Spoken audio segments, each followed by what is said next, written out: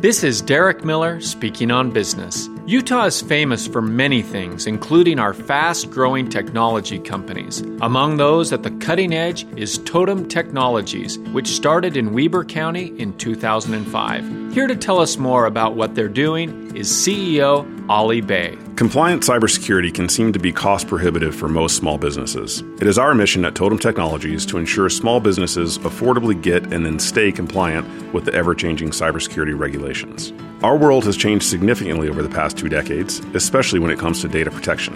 As we all know, cybersecurity is now a buzzword around all aspects of business, costing the global economy over $1 trillion last year alone. That's because our adversaries have turned stealing our intellectual property and other personal digital information into a marketable commodity.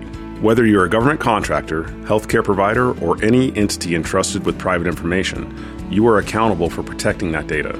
Failing to properly protect this information can result in civil or even criminal negligence, but most importantly, it's bad for your reputation. We are here to help educate and train your business so that we can all have a more secure digital environment.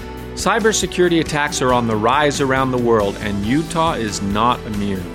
Last year, our state's businesses lost millions of dollars to cyber criminals. To protect your business and learn more, visit the Totem Technologies website. I'm Derek Miller with the Salt Lake Chamber, speaking on business.